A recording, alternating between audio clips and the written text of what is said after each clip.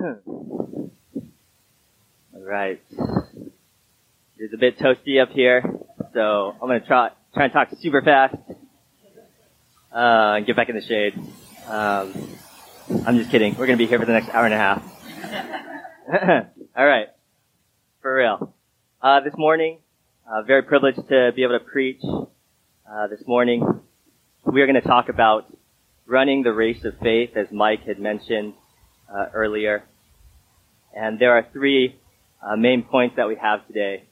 The legacy of faith, laying aside sin, and looking at Jesus. Again, that was the legacy of faith, laying aside sin, and looking at Jesus. And so, when I was given free rein to preach on whatever today, I recently read through the book of Hebrews. And that's where our passage is going to come from this morning, Hebrews 12, 1-2. And really blessed by that study and just kind of gleaning things from that. And so it just made sense to speak to you today from that book. But in addition to that, it makes sense because as I think about it, and probably as you think about how things are right now, the whole pandemic thing, things are starting to open up. I think there is a general sense that our lives are slowly getting back to normal. I just had the opportunity to eat inside at a restaurant, meeting up with a buddy for discipleship. And so that was the first time that I'd done that in over a year. Easter weekend, I think that was huge, kind of sense of, things are getting back to normal. This time last year, everything was canceled for Easter weekend. And so that was a real tough thing to have to make that call on as elders. But this year, Good Friday service, second day, Easter Sunday, and then baptisms on top of that. It was an amazing weekend. And I think that weekend perfectly encapsulates the DNA of our church. We are about the creative arts. We are about filling those void spaces that other churches are not speaking into. And so for us to have that, and many of you, it was your first time experiencing an Easter weekend like that. I think that was really cool. Hopefully you really enjoyed that. Maybe it was the first time you'd ever experienced anything like that at any church you've ever been to. And so as long and as tiring as the weekend may have been, it was so life-giving and it felt so good to me to be able to get back to normal ministry. And so on top of that, for each of you personally, as we think about this idea of running the race and the importance of covering it today, a lot of us have struggled this past year. A lot of us, if we're honest with ourselves, if we think about it, we have not ran the race well. And I'm right there with you. Different sins that we've been struggling with as we've been isolated and things like that. There may have been points this past year where you felt so tired, you tripped and fell, where you were just struggling. And I want you to know today and be encouraged as we have our time together that God is for you and that we as leadership are for you. And to know that God is going to help you finish the race.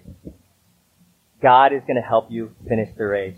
He will help you get back on your feet and start running again, and He will help you finish this race.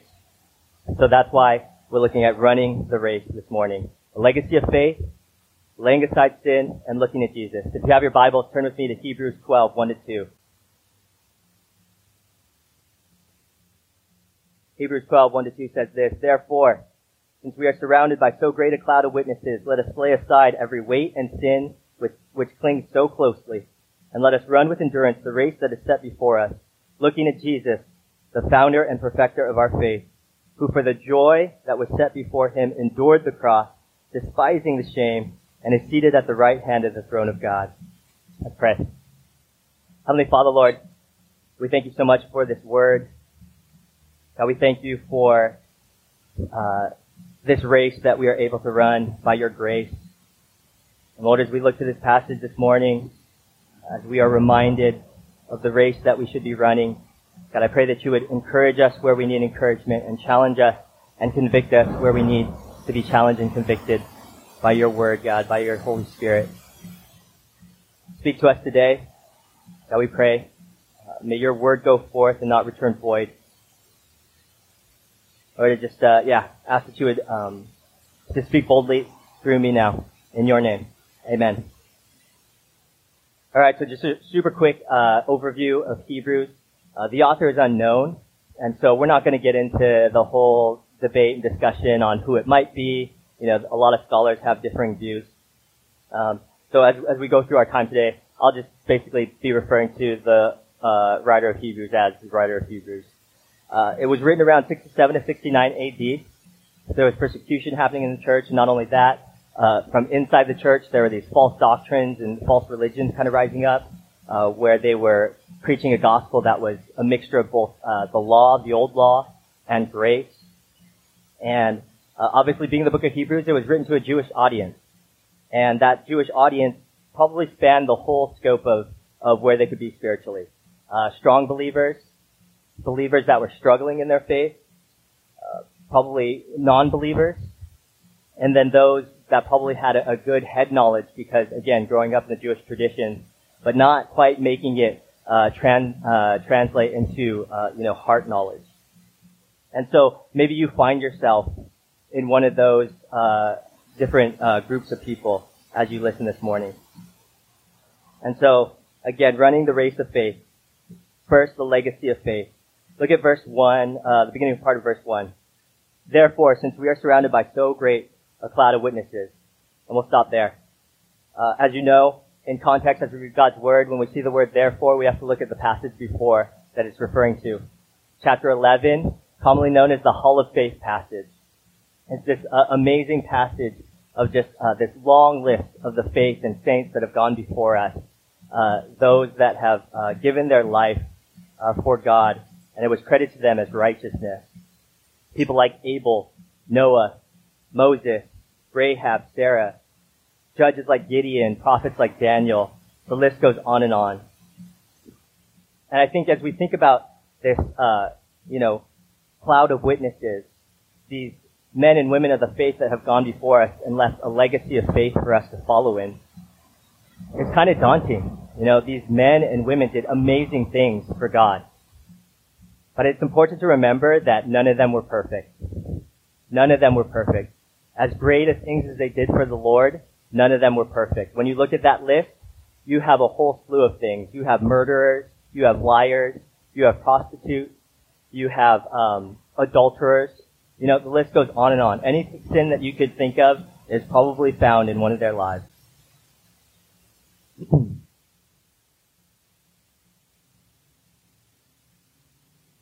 And so they all struggled. They all had sin. But yet they all finished the race. They were all credited as being righteous. And so it's important for us to understand that this cloud of witnesses, this legacy of faith, it's not an idea of they're witnessing us. They're not in the grandstands or the bleachers of heaven, if you will, looking down on us just as a spectacle, like, ooh, Darren fell into that sin again today. I wouldn't have done that, you know. But no, it's the idea that they bear witness to who God is. They bear witness to what God has done and what God can do in their lives. So it's important for us to remember that the same God who is for them, the same God who parted the Red Sea, the same God who shut the mouths of lions, the same God who, walked through the fire with them, the same God who helped them win battles outnumbered by tens of thousands, is the same God for us today. The same God that we believe in and follow. He does not change. He is the same yesterday, today, and forever. This same cloud of witnesses, this legacy of faith that we look at, they bear witness to what a life looks like in very practical ways for us to model our lives after and follow after. They've gone through things, so when we go through these same things, we can look to their lives and how they lived it out.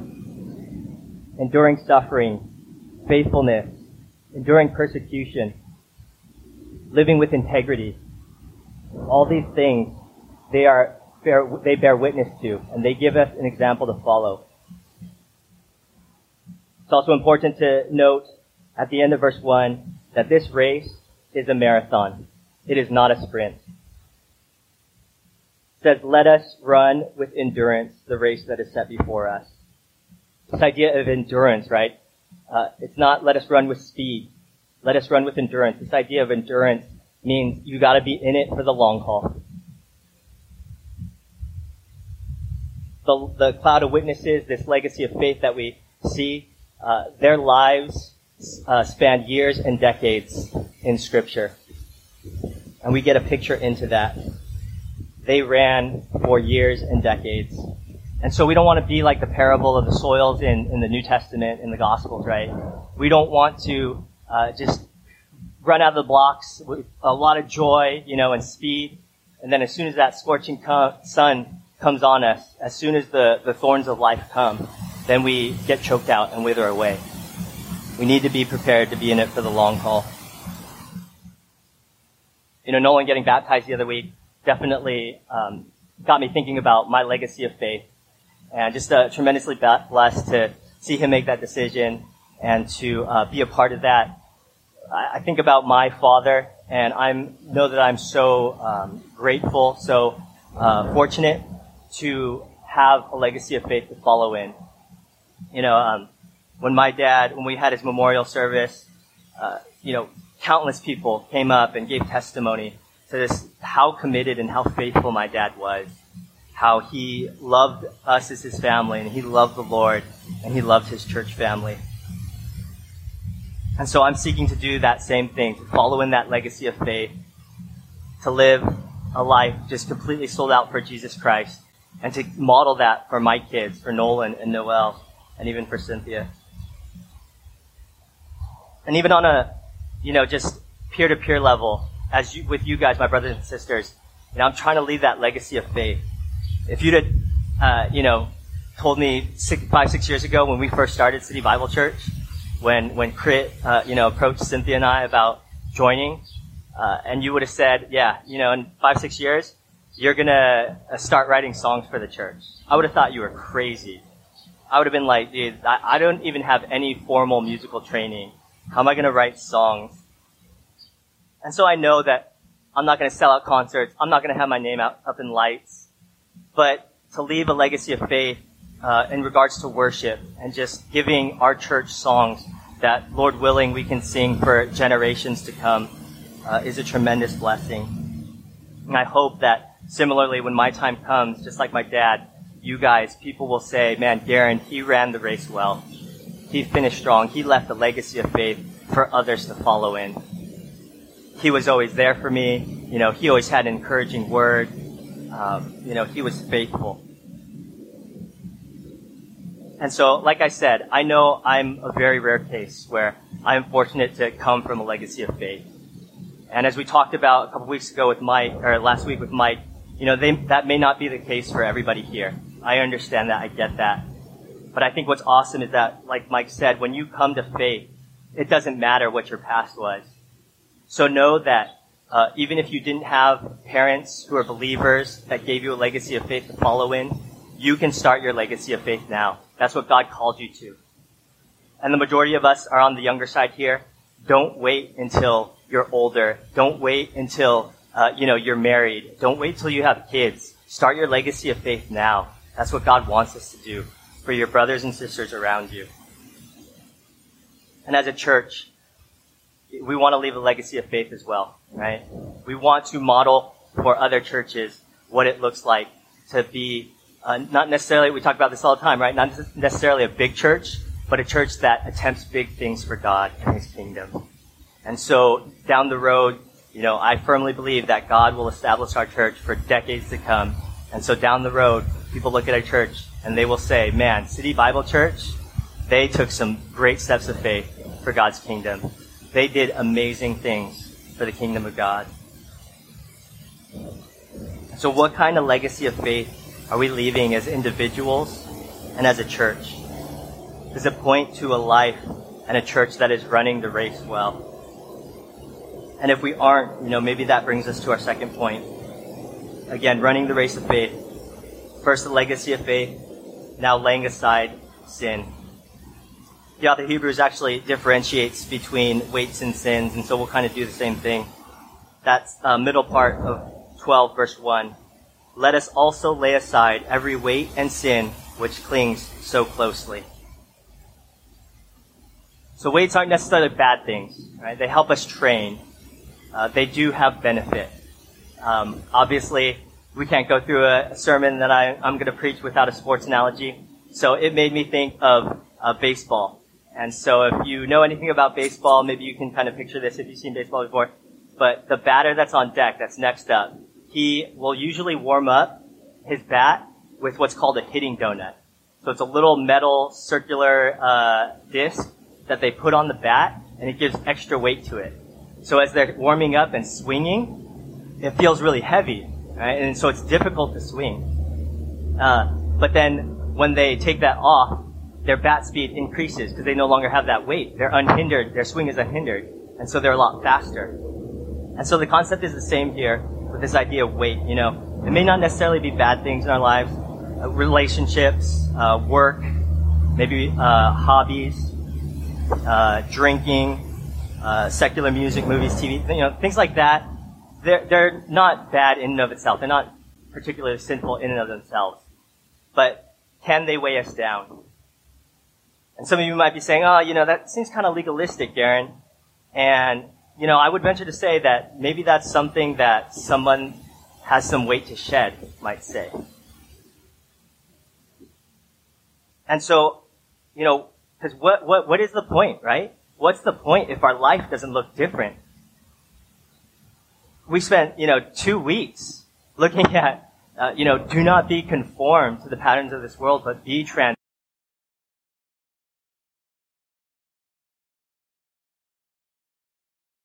That's the point. There's nothing wrong with that, but he knows, man, there are certain anime, he tells me,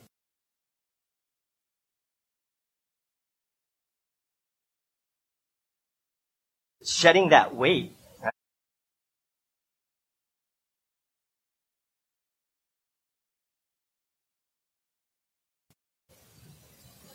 And so similarly to you, what sins, what weight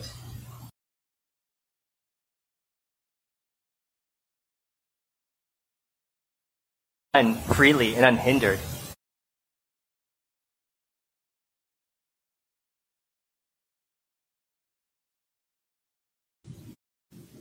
We should do it for ourselves and our own personal holiness and purity. But even on top of that, man, let's do it for our brothers and sisters here at this church.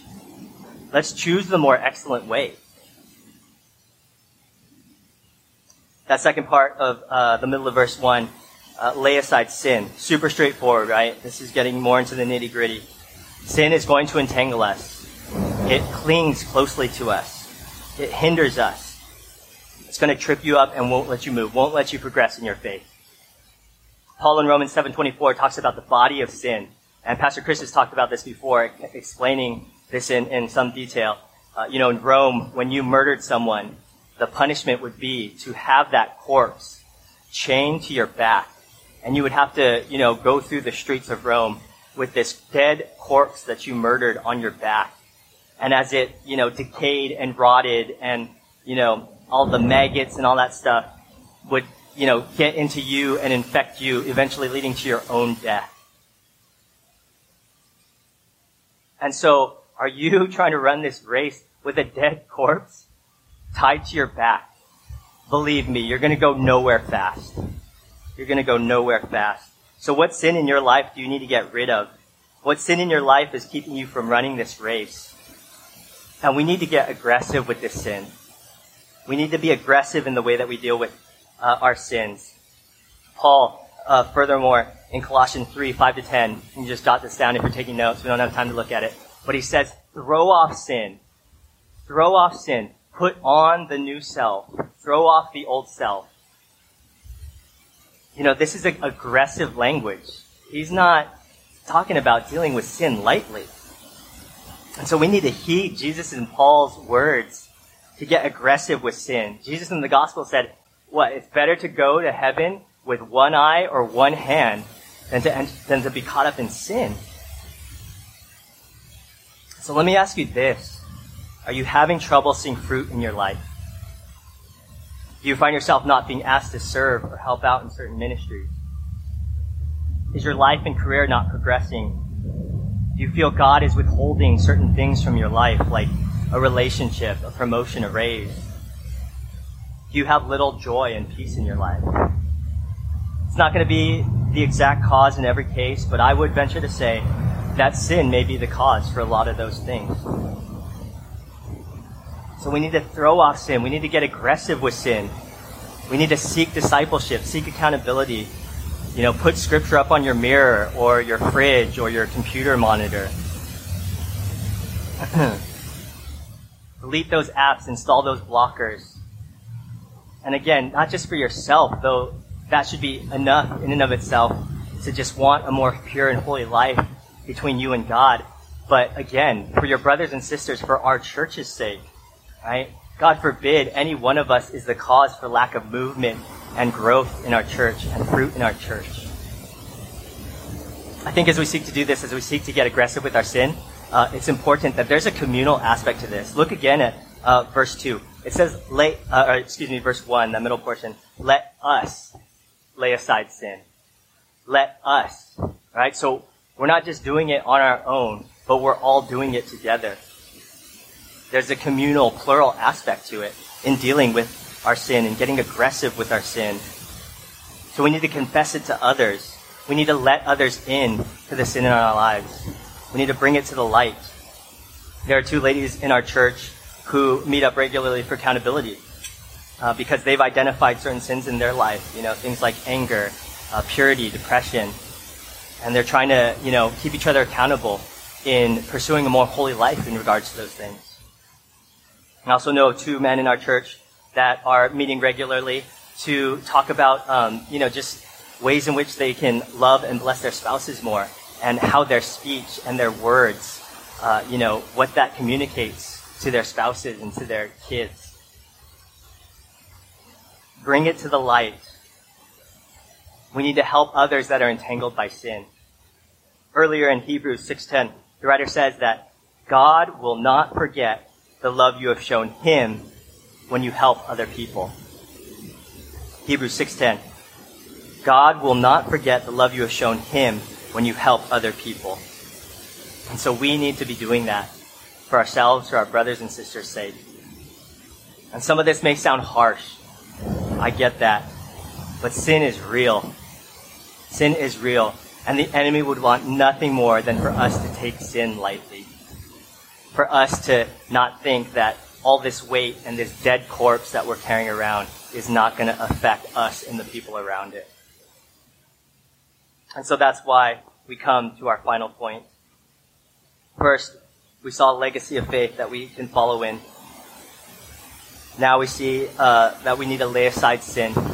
And thirdly, lastly, we need to look to Jesus. We need to look to Jesus. Look at verse 2.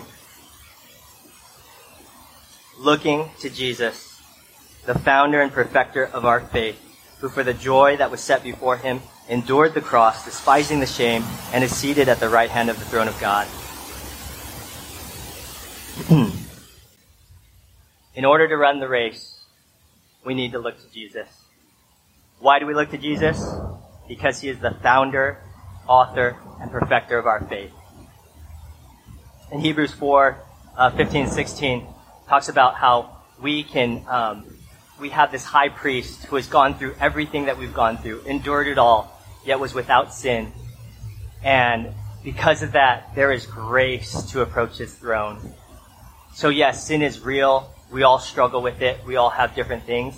But there is grace to still approach God's throne, to still come before him, to still be confident that we can lift our heads and our eyes and fix our gaze on him. He is the founder or the author and perfecter of our faith. We may think we had a hand in our salvation. We may think, I said the prayer. I accepted Christ as my Lord and Savior. But no, in reality, everything about your salvation began and initiated and will come to pass because of Jesus' complete work on the Christ. Ephesians 1 talks about you were predestined before the foundations of the world. Before, you were even a thought in your parents' mind. God looked down history and saw that you would come to faith, that he would reconcile you back to himself. So why would we want to look anywhere else? Early in Hebrews 2:10, the writer of Hebrews reiterates this idea that Jesus was the founder of our salvation. And so, because he was the founder of our salvation, because he endured it all, went through it all, and was without sin, he is also our perfect example. You think about Jesus' race that he ran, Matthew 4. As soon as he's baptized, he goes out into the wilderness, and he's tempted by Satan in many ways that we're tempted: power, prestige, provision, and yet he trusts in God. He trusts in his heavenly Father and does not give in to those temptations. And then you fast forward towards the end in the garden, where he says, "Not my will, but your will be done." And then at the cross, it is finished, John 19:30. Jesus ran the race well. He finished. He always kept his eyes fixed on his heavenly Father and what his will was, what he was called to do. What is this idea of the joy that was set before him? Right? For the joy that was set before him endured the cross, despising the shame, and is seated at the right hand of the throne of God. Two things. The joy that was set before God was glory at the right hand of his Father in heaven. And two, his joy was all of us that he is able to present to his heavenly Father. Every believer that he is able to present to the heavenly Father. Again, going back to that Hebrews 2:10 passage that talks about that famous line that we have, the hymn, how deep the Father's love brings many sons to glory. You can look it up later. It says, bring many sons to glory. That is his joy. And so do you realize, beloved, that you and I are Christ's joy today? That Christ takes joy in us. Do you realize, beloved, that on the cross, Jesus saw you and he saw me, and he took joy in going to the cross? Yes, it was painful. Yes, there was shame. He despised it, it says. He was mocked and beaten, forsaken by his own heavenly Father. The wrath of God was poured out on him for our sins and the sins of the world. Those sins that so easily entangle us, and yet they were nailed to the cross so that we could finish the race, so that we could win the prize, so that we could be received into heaven by God the Father. And so do not take your eyes off the prize, brothers and sisters. Think about Peter in Matthew 14. We forget oftentimes, but the dude actually walked on water, right? And he did that when what? When his eyes were fixed on Jesus. When he was looking at Jesus. But the moment that he took his eyes off of Jesus, he looked at the water around him, the waves crashing, that's when he began to sink. We need to keep our eyes fixed on Jesus. We need to look to Jesus. The same concept, track. I am super anti-running, but, you've probably seen those YouTube videos. When you're running on the track, what do you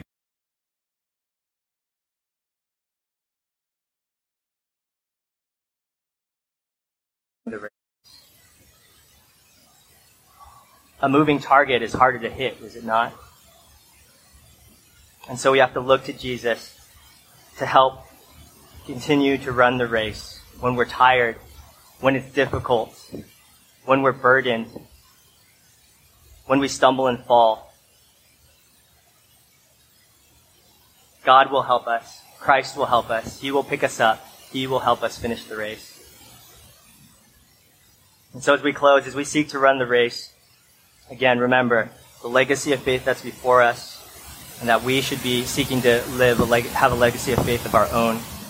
We need to lay aside sin, get aggressive with sin, do what you need to do to bring sin to the light, to confess it, to seek accountability, to throw it off. And lastly, look to Jesus for grace and help, and for the one who, even if we need it, will carry us across the finish line. Keep moving forward, church. Do not stop. Do not give up. Movement is key to finish the race. Again, things are starting to open up. The gun is about to go off to signal the restart. And so are we going to be ready to jump out of the blocks? I'm excited. I'm stoked. I'm ready to run. So who's going to run with me? Let's pray. Heavenly Father, Lord, we thank you so much for just your word today.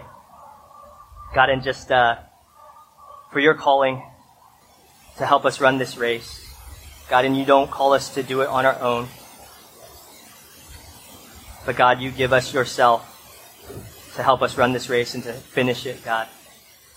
Pray that we would keep our eyes fixed on you, that we would look to you, have laser focus and resolve to run after you and after the prize. God, thank you for giving us the church, for giving us each other that we can look to for help when we need it. God, may we be a people and may we be a church that runs the race well and finishes strong. By your grace and by your mercy and for the praise of your glory. Amen.